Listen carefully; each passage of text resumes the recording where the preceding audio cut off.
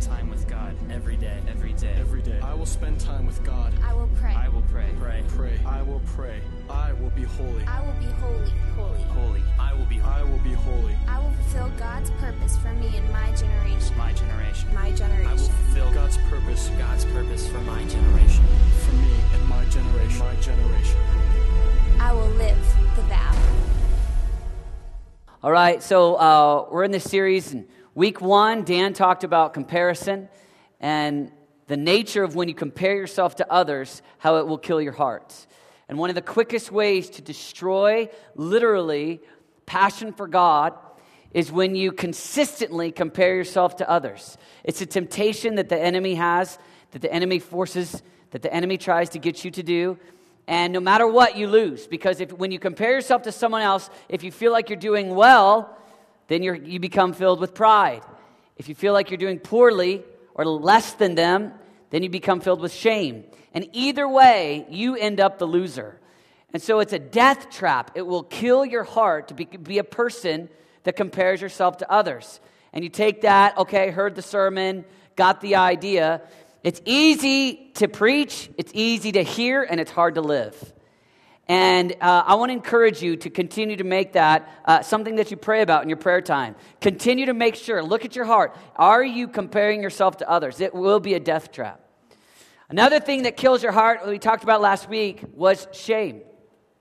This idea that I'm of no value. This idea that at the core of my being, I'm not good enough, I have no value. And we talked about Psalm 34:5. Those who look to Jesus, who find their worth in Jesus, who find their worth in God, those who look to Him are radiant. Their faces are never covered with shame. And that's the great confession that King David says. Those who look to God, those who look to Him are radiant. And it doesn't matter based upon the performance, based upon attainment. When you look at the prodigal son, that story that Jesus says, he's a guy, when he looks at his father, he comes in, he's filled with shame. Father, I'm no longer worthy to be called a son. I'm no longer worthy. Make me a hired man. I'll settle for the outskirts. I'll work in the barn. Let me be a hired man. And the father says, shut up. Look at my face. And he gives him a robe. He gives him a ring.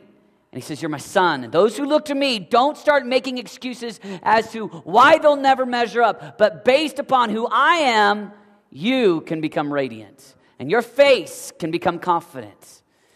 And so we spent last week talking about no matter what sin you've committed, no matter how bad what bad things you've done, the place that you find identity is not based upon your attainment or how well you do, but it's based upon God. It's based upon looking at Him. Your identity does not come from how well you do, but it comes from the character of God. Psalm 34:5, those who look to Him are radiant. Their faces are never covered with shame. Tonight I want to talk about a heart killer, something that the enemy sends literally as a fiery dart to destroy your heart. And I've seen it happen over and over again, where you say, I want to sign up to go hard after God. I'm going to be a radical. I'm going to give everything. I'm going to be a disciple. And a decade later, one of the heart killers, one of the things that so often keeps people from full attainment, full pursuit, full love, full faith, full devotion, in America specifically, is possessions. Tonight I want to talk about possessions. I want to talk about the things, the tatterings of the planet. The tatterings, possessions. It's all kinds of them. And they start off, little seed in your heart, and how slowly over time it's easy to become greedy and allow possessions to gain momentum, weight in your heart. Genesis chapter 1, let's just start at the beginning. Genesis chapter 1, verse 28. This is Adam and Eve in the garden. Let me just read, because in the garden they started off with everything. Adam started off with all. He didn't start off with some. He started off with everything. Every need met. Everything that he could want, Adam had. Then God blessed them, and God said to them, be fruitful and multiply. Fill the earth and subdue it. have dominion over the fish of the sea, over the birds of the air, and over every living thing that moves on the earth. You have all things, Adam. Take care of everything. And God said, see, I have given you every herb that ye... Herb? I don't know. Is it herb or herb?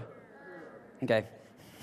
Every herb that... I'm used to the NIV. Every herb that yields seed, which is on the face of all the earth, and every tree whose fruit yields seed, to you it shall be for food.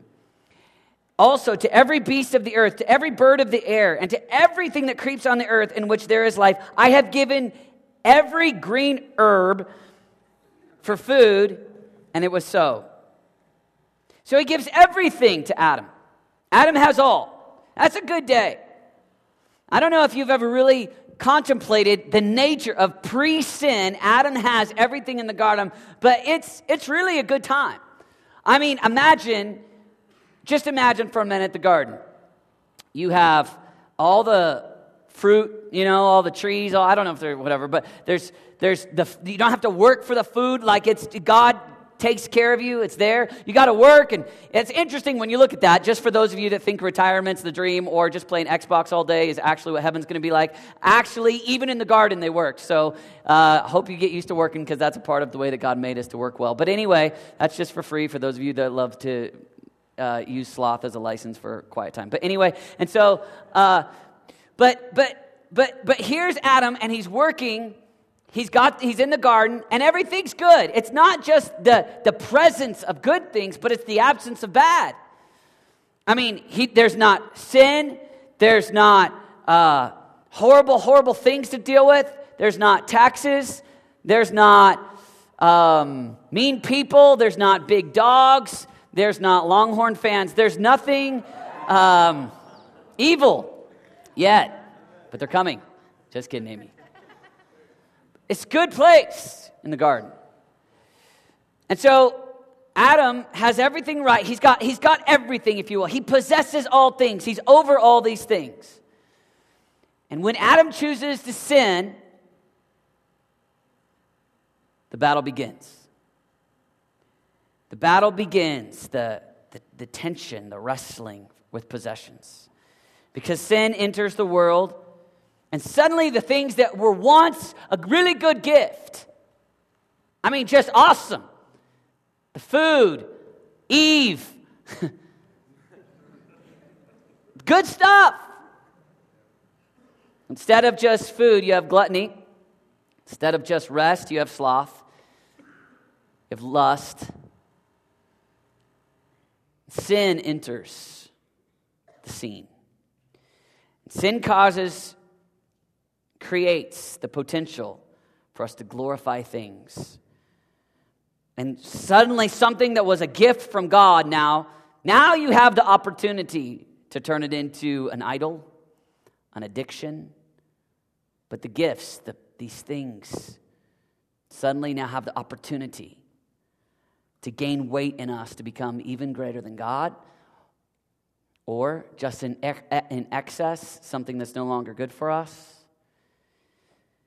And so